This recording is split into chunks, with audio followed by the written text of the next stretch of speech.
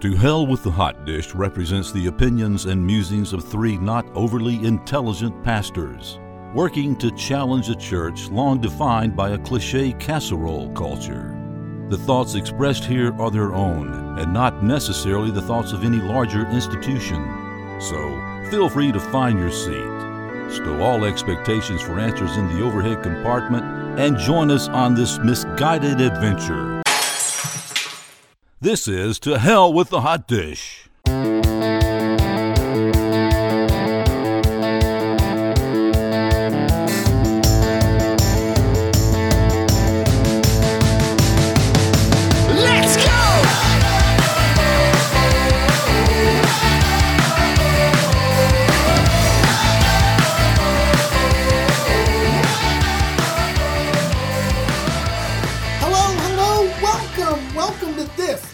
Misguided adventure that we have affectionately titled To Hell with the Hot Dish. I'm Alex, and I've been told I'm a little caffeinated today. Alex is caffeinated. I'm Lauren, and I'm sitting next to him in my office, and I can tell you he's a little worked up. The volume's up. It's up here. If you could see my arms, they're over my head.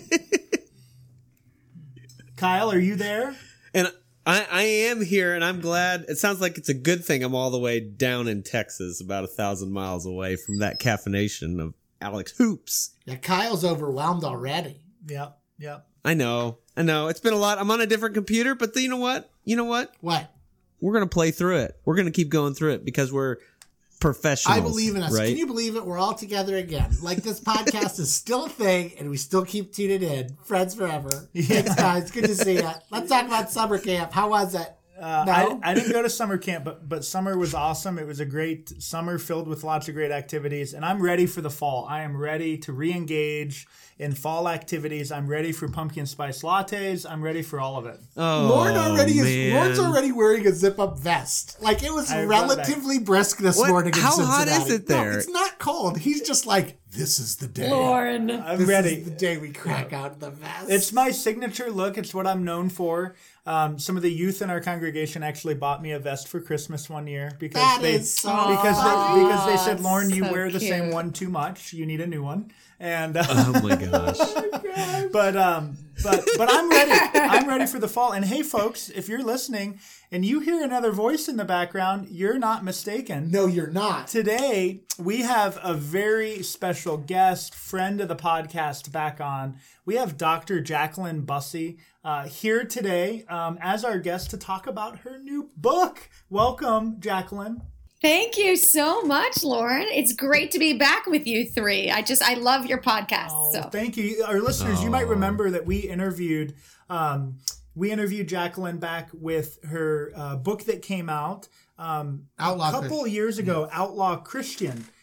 Basically, we can only have her on when she writes a book. Is that what we're saying? No, basically what we're saying is that Jacqueline is so busy teaching at Moorhead and directing the Forum on Faith and Life, right, which is the interfaith institute there at the college, and that she's been so busy with her books because they've taken off like gangbusters that we're delighted to be able to have time to have her on. She's busy, Kyle. She can't prop up this fledgling podcast every week.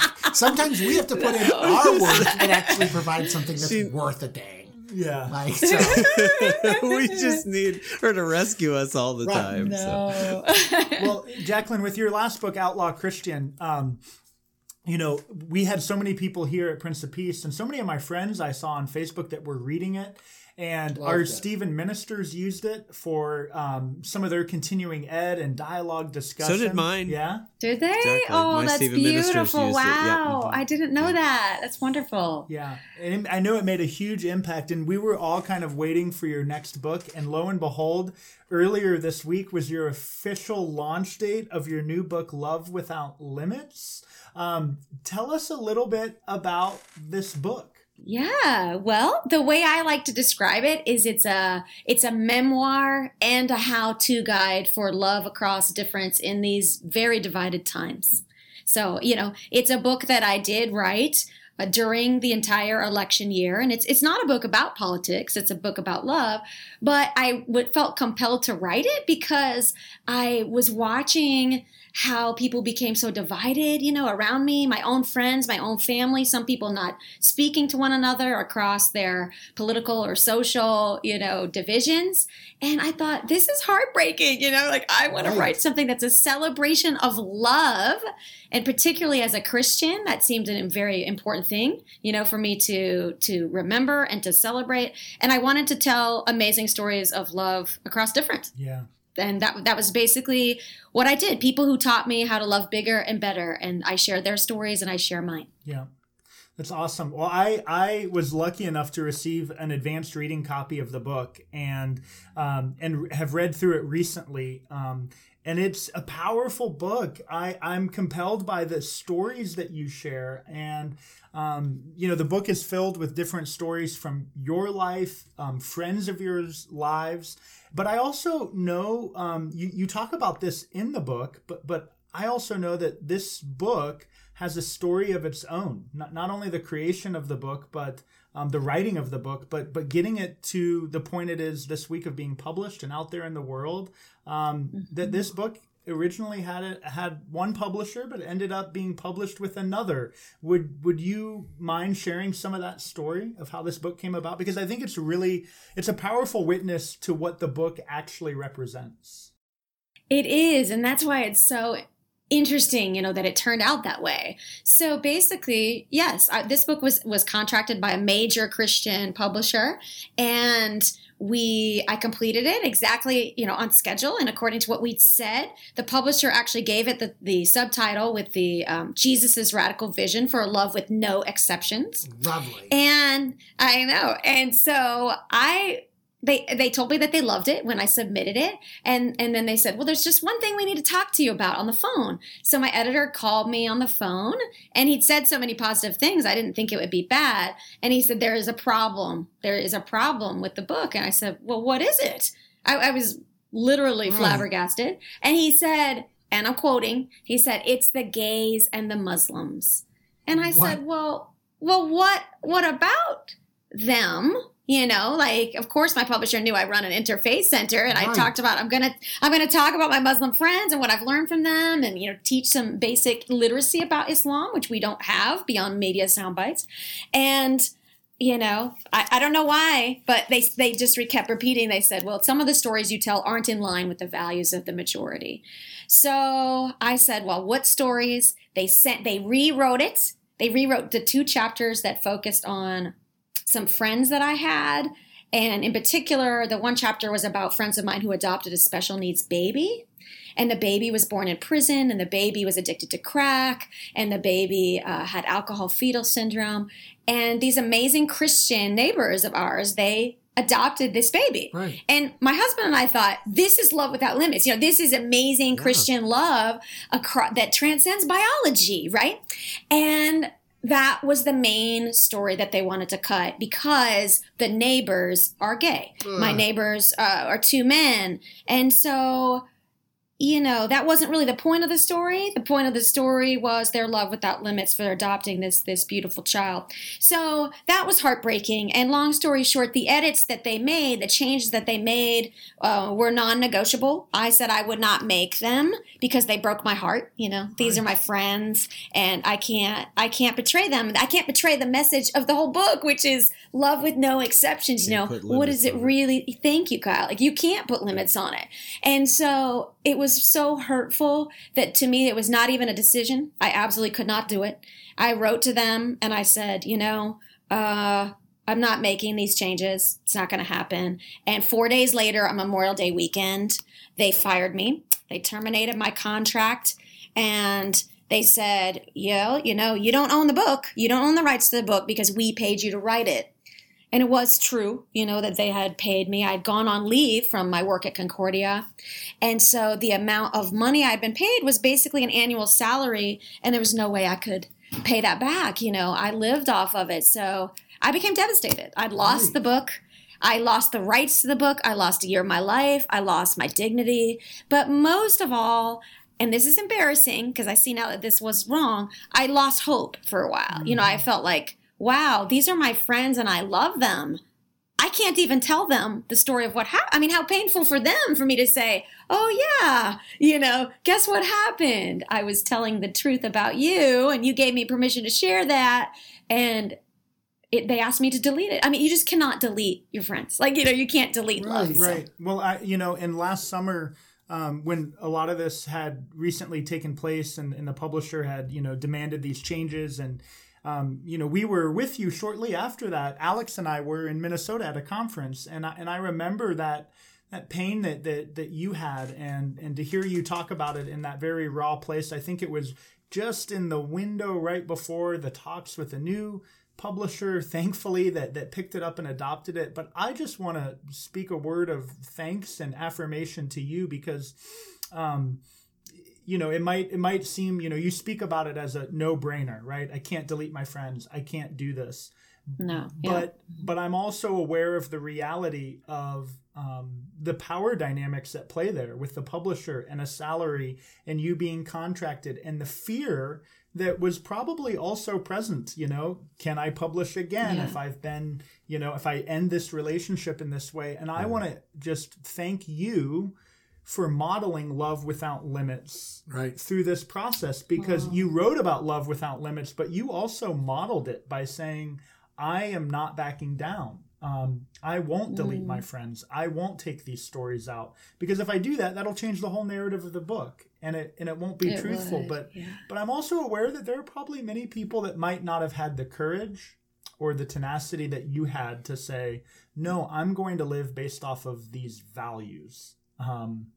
And I think that's one of the challenges we face in the church today about so many issues, is that we have these values and this vision for our life, loving without limits, following this radical Jesus, but yet we are marinating in this culture that is also a very strong force. And sometimes it feels like the two narratives are really competing for which one will have dominance in our lives. And so thank you for seeing that through. And tell us then about what happened. Tell us about the work that the Spirit did to bring this book into our hands today. Well, it was completely God and completely grace. I have to say, I had almost nothing to do with the book after that, or, for now, the reason it's being published. But I also want to go back really quickly, Lauren, to what you just said, because when I did see you all last summer and I was in that completely raw place and did not have a new publisher for the book, you all were so incredible and supportive to me. I have never, ever forgotten that, and so I just want to say, for everyone listening, the difference that it makes when you show compassionate listening to a friend, because it was empowering, and I had felt ashamed, so I hadn't really told people what was happening. And it was only just right before I saw you that I had actually started talking about it. So that's the story. So let me say how it actually came to be published then, because there's no way that my husband and I could pay that money back. So what happened was I became very depressed, as I said, and I lost a lot of hope. And we were getting ready to go back to school, and everybody was asking me, how's the book? And I was like, oh my gosh, like I could lose my job for not having followed through on my sabbatical project. I was really scared and ashamed, and my publisher had shamed me. That's an approach that they took. So one day I had this friend, and I was talking to her, and she said, you know what, Jacqueline? I'm afraid that maybe they just want you to shut up and disappear. And you've given them exactly what they wanted. And you know how sometimes an amazing friend says that one thing that gets through, that breaks through all the walls. And when she said that, I don't know that they actually wanted that. But what I do know is that is what I did, right? Yeah. I was quiet about this for 2 months. I never told only my closest friends. And on that day, I walked home. I wrote a little post about what had happened, telling the truth, not naming the publisher. I'm not interested in naming them. I refuse to name them in any public interviews. Not interested in maligning them. My love without limits extends even to them. I wrote a little post. I felt reassured by the end of the post, because I thought, wow, I thought they took everything. But as I was writing, I realized they didn't. They didn't take away there was something, of course, it's so obvious that they didn't take, which was my love, right? They couldn't take it. Right. And so I felt like this something shifted when I wrote that, and I took a selfie to post along, with that little blog on Facebook. And the picture, I have duct tape on my mouth, and I wrote censored on the duct tape. And I took this selfie, and I look awful. Like, I look like the truth. Like, I hadn't slept for weeks. And I thought, well, that image captures exactly how I feel on the inside. Because, you have to convey to somebody, how is it that I feel when they're not sitting there with you? And I felt like that picture, that ugly picture, totally shows. And so I posted it, and I went to bed because I was so tired. And finally I felt like I released it to the world, and it went completely viral. And here's the thing I think is so God and grace, whatever you want to call this. It's so beautiful. On the very day that I chose to do that, people were, when it went viral, people started tagging the CEOs of other presses. Now, I didn't know the CEOs of any publishing houses, so I couldn't do that. But on that very same day, somebody tagged the CEO of Fortress Press. And on that very same day, the senior acquisitions editor of Fortress Press was sitting at a writer's conference 900 miles from his house in Minneapolis, in his office, sitting right next to my agent on a panel about writing and publishing. And so this total stranger, this editor, he sees this on his phone on a reshare. Like, it's not even like I didn't share. I don't even know him. And he sees it on a reshare of like a reshare, turns to my agent with the picture and says, do you know her? Like, do you know who her agent is? I mean, like, what are the odds? And my agent was like, what is that? And he's like, I'm her agent. So long story short, from his phone, he sends the book because they said, at Fortress Press said, we're interested in this. We're interested in buying this. And in 24 hours, they made an offer, a very gracious and generous offer that was enough to help my husband and I buy back the rights to the book. Yeah. Nice. It's amazing. That is so bad. Right. It's amazing, isn't it? Yes. Like, who would think? Yeah. So I'm so grateful to those people. Yeah.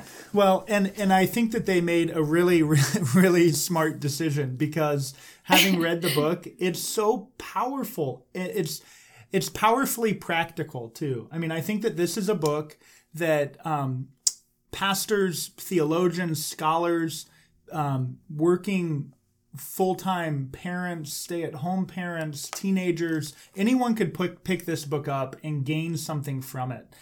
There are so many compelling stories. And I love the whole idea of how you've laid the book out, of talking about love without limits throughout these different categories. And honestly, many of them are things I've never really considered or thought about. One of them that was compelling was about loving without limits for the place that you live. In Fargo, Moorhead, North Dakota, Minnesota area. Mm-hmm. Alex, you spent some time in North Dakota as well, in Minot. Mm-hmm. And I think that this is a chapter that you need to read. Okay, I got to get at it. Because, you talk about finding that unconditional love for this location and this place that you never imagined you would be in.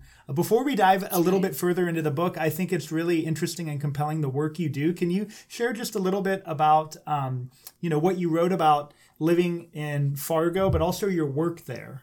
Yeah, sure. So I work at Concordia College, which is a college of the ELCA, a college of the church, Evangelical Lutheran Church of America.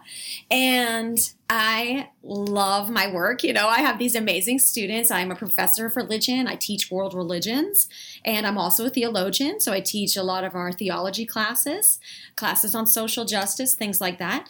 And the job that I really enjoy, my other half of my job, is I'm director of the Forum on Faith and Life at Concordia. And that is, as you said earlier, Lauren, that is Concordia's Interfaith Peace Building Center. And, Fargo and North Dakota, they're not what people think. Fargo actually has, I think it's North Dakota, it has more immigrants and refugees per capita than any other state. Wow. And people don't know that. There's a lot of folks of other faiths here. And so those folks have been a gift and a blessing in my life. And I've gotten to know them and know more about their faith. And it's actually enriched my own faith as a Christian.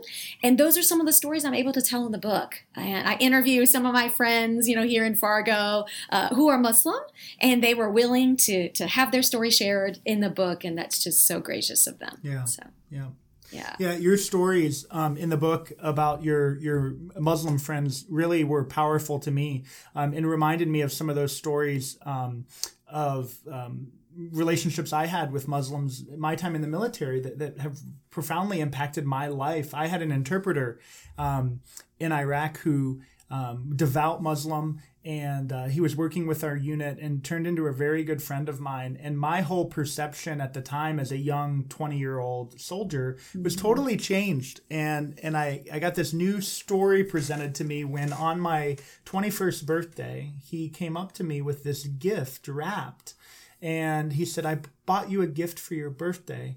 And he handed it to me and he said, open it. And I opened it in front of him, and it was a Christian Bible. It was a Bible. Wow. And he said, I really think, and then he winked at me. He said, I really think you need to read your holy book. Oh my goodness. What a great story. And he was laughing, but it was this gesture that totally reframed for me this whole Christian and Muslim and Jewish, that all that tension went away. And I thought, oh my goodness, I've been thinking about, people of different faiths in a way that maybe just isn't true.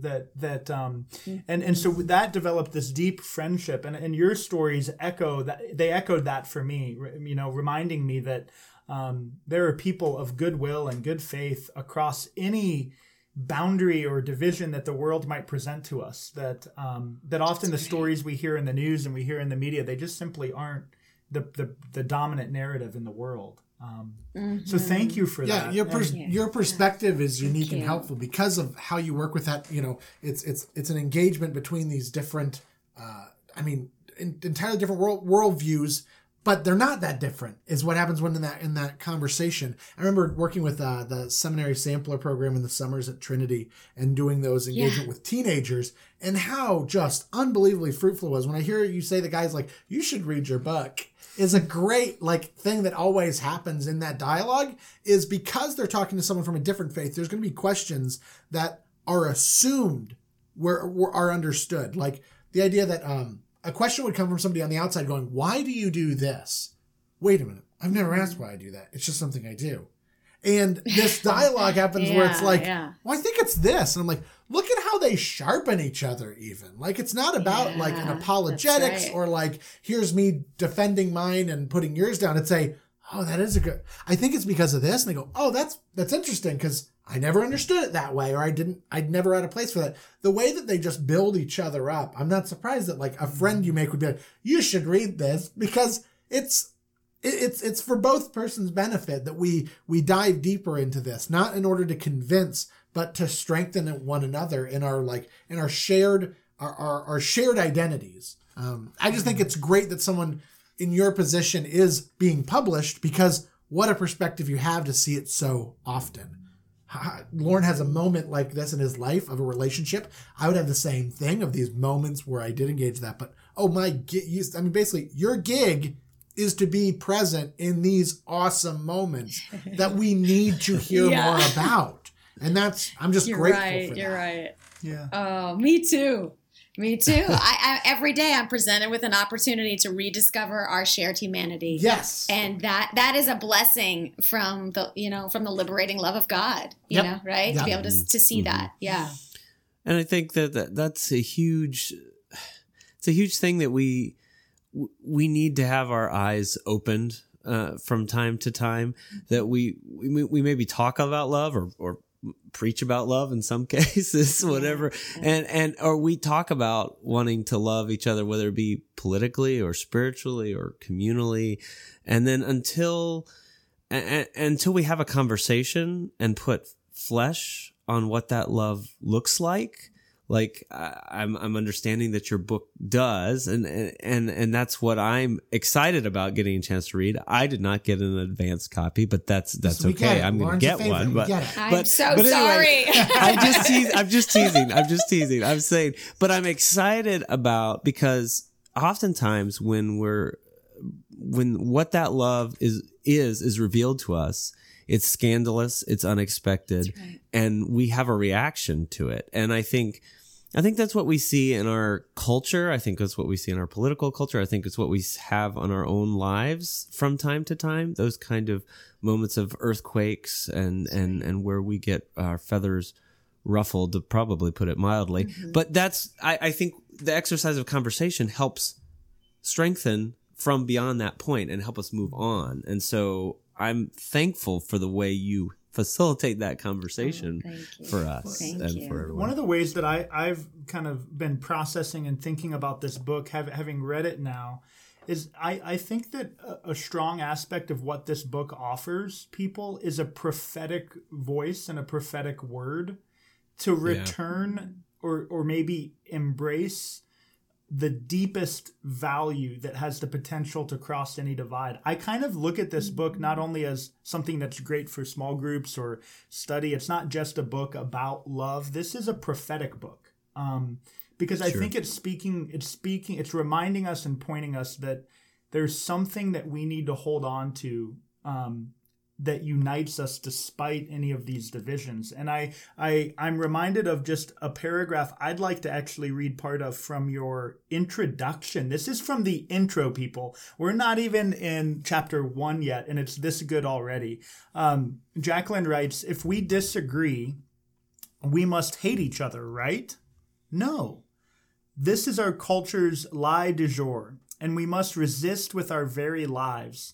Before you read this book, know this. If you disagree with me on any social or political issue, I love you. If you're a Democrat or an independent, I love you. If you're a Republican, I love you.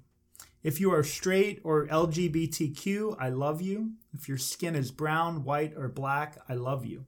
If you hate this book, I love you anyway. If you love it, I love you too. If you're Christian, I love you. If you're Muslim, I love you. If you're an atheist, I love you. If you're Sikh, Hindu, Jewish, Baha'i, or Native American, I love you. If you're an American citizen, I love you. If you're Syrian, Iraqi, French, or Kenyan, I love you. If you're a refugee or an immigrant, I love you. I love you all, period. No exceptions, as badly as some days I want to make them." And I think that it's a profound paragraph and an introduction to what the book really does offer. Because what that reminds me of is what you write about later in the book. And I'm wondering if you could speak more about this. I think the part of the book that really is still working within me and is doing some things, it's been in the top of my mind and in my heart, is what you write about the lie or the myth of the single story. Yeah. Can you say more about that? What do you mean about the myth or the lie of a single story? Yeah. Well, I should say that term comes from a really wonderful TED Talk that I recommend for everyone. Yeah, I say in the book, go watch this TED Talk and then read this chapter, right? It's called The Danger of a Single Story. It's by one of my favorite authors, Chimamanda Adichie. But I can very easily, so then I try to take her concept of a single story and apply it, to contemporary days. And I'm like, okay, I'll give you an example of a single story. If I say to you the word Muslim, what's the first thing you think of? What's the word that pops into your head? Mm-hmm. When I do that with audiences, every time, everybody says terrorist or they say ISIS, okay? Mm-hmm. So that's a perfect example, right? And so that is a single story that's being told about a group of folks. We could also do the same and say, let's think about the single story that's being told about Trump supporters. What is that story? Racist, right? So I think that, and I just do that to show like all sides, right? So there are single stories happening all the time. And my point is they trick us into hating each other. Yeah. And also into thinking that in the case of Muslims, there's 1.6 billion Muslims in the world, thinking that all of those people are the same. It's wild. It's absurd. That's like saying that, Christians who bomb abortion clinics, I'm the same as them and I should be judged by their actions. Well, actually, I hope that I'm not. And so I just think none of us wants to be judged by the actions of a group. Mm-hmm. None of us wants to even be judged by the behavior of our sister or brother or our mother or father necessarily. Right. We are an independent person. We're a beloved child of God, each one of us. So the single story is something that I argue in the book I'm tired of losing. I'm tired of love losing to the single story. And I don't think, I give examples in the book where Jesus in the scripture is overcoming the single story. For example, what is the single story told about Samaritans? Jesus is going to overcome it, tell this parable about you all need to copy Samaritans, even though you've been taught their faith is wrong. So I do a whole reinterpretation of what Jesus is saying there, and really highlighting the truth of what he's saying, which is, stop the single story. That's Jesus's TED Talk, in my view, is the Good Samaritan parable. Yeah. It's powerful, and I think it's a prophetic word, because I think that it runs so counter to the narrative that is so popular right now, which is this intense tribalism. It's this intense digging in one's heels and making of another an enemy, and I think that we're going through some serious cultural earthquakes, awakening or reshakening. I wonder, in the future, in the distant future, how this era that we're living through will be remembered. I just spoke for like an hour last night with some people as we were planning our faith formation, like our Sunday school, our Manna program that we do. And we were wrestling with how do we get this idea about in the story where Jesus' disciples say, hey, those people are casting out demons, but they don't know us. Like the teams, they're doing like a thing and they're not on our team. So that's awful. So like, what do we do? And Jesus is like, what are they doing? Like good stuff. And they're like, oh, cool. Like, leave it alone, jerks. Like, what's wrong with you? What's wrong? Like, they're allowed to do good things. Like, they're not enemies of ours. They're doing good things. Right. They're casting out demons. And I was like, do we hear this? And people go, right. How that team mentality of tribes, and having a tribe's a beautiful thing. But having a tribe that's defined by its difference from the other tribe, it's the oppositional relationship is just so dangerous. I think that description of Jesus as the single narrative is brilliant, because that's what we're trying to get is how do we talk about this with kids about, like, as much as the world is telling a story of it's you versus them. Yeah. Y'all, it can't always be like this. This always ends in tears and pain and abuse and victimizing and scapegoats. We can't do this. It hurts too bad. And it's hard to get that through when basically our base function seems to be divide and conquer. Win. Exactly. Win. No matter what, there is no good that comes from the enemy. It's like, I'm so tired. I'm so tired of that. It's a lie. It's just a lie. Yeah. It is a lie. And Jesus was tired of it, right? Yes. And that's why he tried to overcome it. But then look how upset people got. Oh, yeah. People wanted to kill him because his love had no exceptions, and people want to make exceptions. Yeah. And we do today. That's what we want to do. Mm-hmm. And Christians have to speak hope into this place, because people are becoming very, very frustrated and very polarized and very hurt. So it's our most important message we have right now.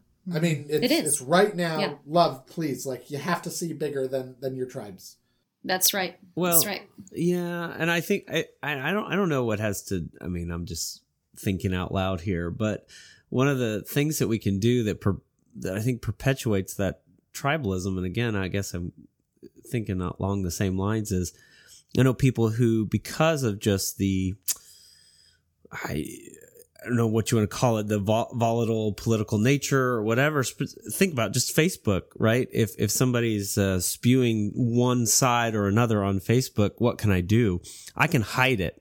I don't have to see it. Right. I can unfriend them. I can continue to talk to people who think like I do and live in my own world. I'm more connected than ever, but yet I can put up walls, right? Mm-hmm. And if love doesn't put up walls, then love means I'm faced with things that make me question and wonder, right? And we don't do that. We don't sit with that very well, because I can go on to the next thing and close my browser and move on, right? I think some of this is again, you kind of modeled that when walls come up, what do? You have to sit with it.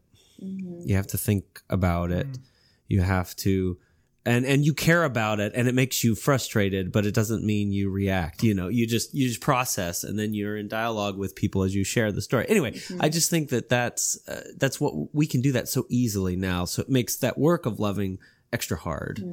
I really appreciate what you're saying, Kyle. And it makes me think about the ways in which what happened to the book, right, with the silencing and the rejecting and the shaming, right? That's why I don't talk about who the publisher is, because it's not important, because it's exactly all that what happened to the book just holds up a mirror to us. Right? Because that's what we do to people. Like you just said, they disagree with me. They have to stop talking. They have to be silenced. I'm not going to speak with them ever again. I'm going to unfriend them. I'm going to unfollow them. Rather than actually calming down and actually engaging them as a human being, trying to understand maybe where they're coming from, what is their backstory, and also remembering that, love is not agreement. Love was never agreement. Right. Love is understanding. Right. It is understanding, but it does not have to have agreement. We all have people we love with whom we disagree, right? And so we have to remember the lost art of loving in the midst of disagreements. We used to be pretty good at it. We've all done it before, So well, one of the things that I find really inspiring about your writing, and certainly this was on full display in Outlaw Christian, but is also with Love Without Limits, is your willingness to write and open your own life up in a vulnerable way, stories from your life. Where do you think that comes from? And also, was there a story in Love Without Limits that kind of pressed you further than some of the others to be vulnerable, to open yourself up? Because you often write these stories that are so deeply a part of your own story. And I find that tremendously inspiring. But I'm also aware that it takes a great deal of courage to do that. Yeah. And you would know, because I've heard you speak, and you speak from a very vulnerable place as well, and that's what makes it very powerful. So yeah, I guess I would have to say here that it's terrifying. I feel like there's a way in which when you write a book like this, where you do talk about I talk in the book about my epic fails of Love Without Limits, because I think it's really important for me to share. I'm not very good at this, but you can always keep trying. You can always learn from other people. And so that's why I feel like it's essential. I teach that way too. It's essential to share the epic fails, right? Because then other people are like, oh, look, I can get back on my feet and try again too. We're all in this together. So I do just want to say it's terrifying. I felt like you write a book like this, you feel like, oh, wow, hello, I'm walking around naked in everyone's living room who's reading this book, like that's what it feels like to me, sort of emotionally.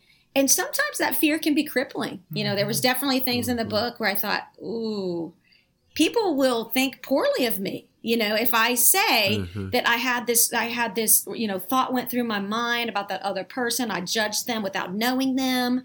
And then I thought, oh, but that's why, Jacqueline, you have to tell it. Is because, I would like to think I'm not the only one, who's been in that situation and then been corrected.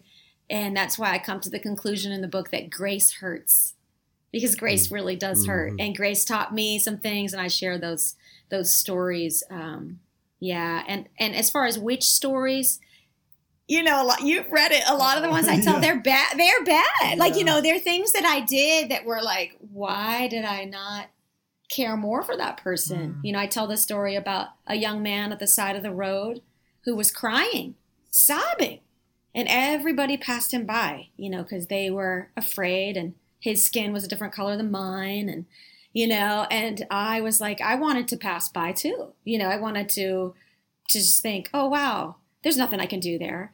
And for whatever reason, I was with my husband, and I was like, I'm going up to him. And I went up and I was like, are you okay? Can we help you with anything? And all that young man wanted, all he wanted was to share with somebody that he had been hit by a car at that intersection a few weeks before, and the person never stopped. And he lifted up his shirt, and he showed me all these bruises on his torso, showed me and my husband. And all he wanted was for someone to walk across the street with him.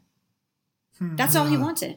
And I had all these like awful thoughts in my head, like, oh, what does he want? You know, has he been drinking? You know, horrible things.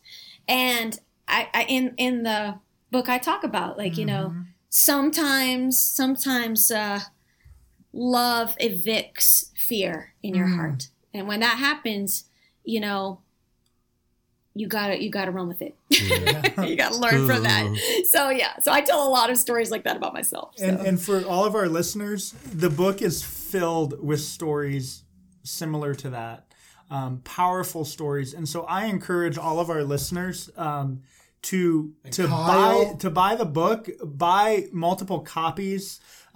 It's perfect for a discussion group. There's even discussion guides out there. For free. Jacqueline, how can people learn more about the book? Where can they pick the book up? And I also heard that you've got a pretty awesome review in a newspaper that came out this week. Share more about those details. We want to give you that platform. Oh, thank you so much. I appreciate how you lift other people up on your show. Well, it was very exciting. So we got word yesterday that the Chicago Tribune chose to review Love Without Limits, and they wrote a really lovely and generous and gracious review.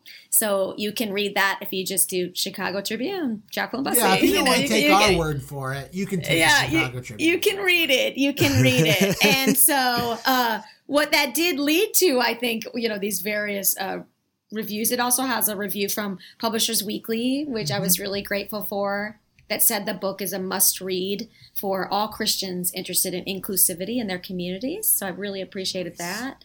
And so I just would say if people are interested in learning more about the book, you know, they can follow me on Facebook or they can follow me on Instagram. You know, I try to post things fairly frequently, but not overwhelming to people.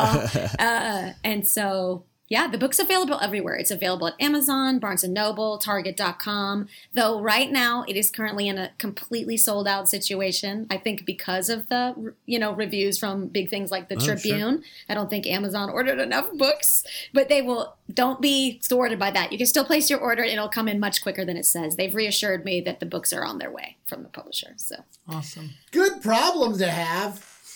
I know. Hey, we're fresh out of books. People like it too much. Yeah, I know, exactly. Sold too many copies. Yeah, exactly. So I would be remiss without asking.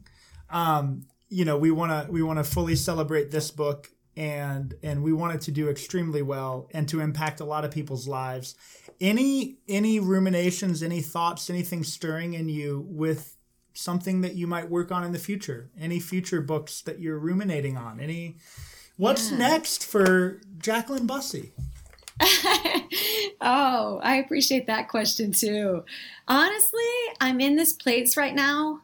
This may sound kind of silly, but you know, when you write and I actually did write this book in 9 months. So it kind of feels to me like I've given birth to something. And right now I just want to like be with my newborn. Yeah, I honestly, right now, my mind is just focused on, I have so many speaking engagements for the book tour coming up, and I'm excited about each one of those, and I want to be fully invested in those, and I want to be present with all the beautiful people there. I got to experience that last time with Outlaw Christian, and I think, you know, we were all together, like all of you and me last time when I spoke at a place, and Lauren, you were also a fantastic speaker at that. So you know what it's like. You get to know people, you get to hear their stories, and you get to appreciate that so much. So that's honestly where I'm at. You know, I want to travel with my newborn and see what people think, you know, and get to Hey, everyone, look at my baby. Isn't it adorable? Look at my baby. No, exactly. Look at it. Actually, I'm giving the baby up basically for adoption to other people. And I want to hear like what they think about it. It doesn't really belong to me How's anymore. It behaving? But I'm responsible. I'm responsible to it, right? Yeah. You know, at least for the next 9 months, I'll be very busy with this. Yeah. So getting all the reports. How's it behaving? Did it do everything you're supposed to? Yeah. How's it napping? Exactly. Is it eating? Okay. Yeah, exactly. Well, Jacqueline, thank you so much for making time to come on our show. And thank you for the work you do at Concordia College. Thank you for the work you do in your writing. Thank you for being a light in this world. We can't thank you enough for giving a little bit of time today And once again, folks, the book is titled Love Without Limits, Jesus' Radical Vision for Love with No Exceptions. Pick it up wherever fine books are sold. Thank you so much. Any final words, any closing thoughts? Maybe the closing question I would ask of you is, if somebody orders this book and it comes to their doorstep in a few days and they begin reading it, what do you want people to get out of that experience having encountered this book? What do you hope their takeaway is? I hope their takeaway is that no matter what anyone has ever said to them, that they are loved without limits. They are loved without limits by a God who is love itself. That's what I would want them to take away. Yeah. Love it. Yeah. Love it. Cool stuff. Yeah. And I also want to say thank you so much for the ministry that you all three have, as pastors, and all the amazing work you're doing, and the ministry of this podcast, because I see that as a ministry. And recently I saw that your podcast was ranked number 1, in all the podcasts. So that was so huge. So it's an honor for me to be on it. So thank you. Yeah, we were very gracious. We didn't hit number 1. Don't want Lauren heard that and went, I just wish so bad. We did hit number. Wasn't it number 1 in a category? We hit number 6 on religion and spirituality on iTunes. That was it. 6. Okay, all right. Almost got 6. to 1. Unbelievable. But then in Christianity, we got to 3. We got to number 3. See, that's what I was remembering. Okay, whatever. And, Top 5, guys. That's incredible. Yeah, no, unbelievably incredible. And that's amazing. It's amazing. Grateful to do this work and grateful to be in partnership with you. So thank you once again for coming on, folks. Run out now. Stop listening to this podcast and order the book. And go read something. Yeah. Thanks again. Read something. Yeah. Thank you. Put down the earbuds. Thank you for listening. And as always, to hell with the hot dish. To hell with the hot dish. To hell with the hot dish.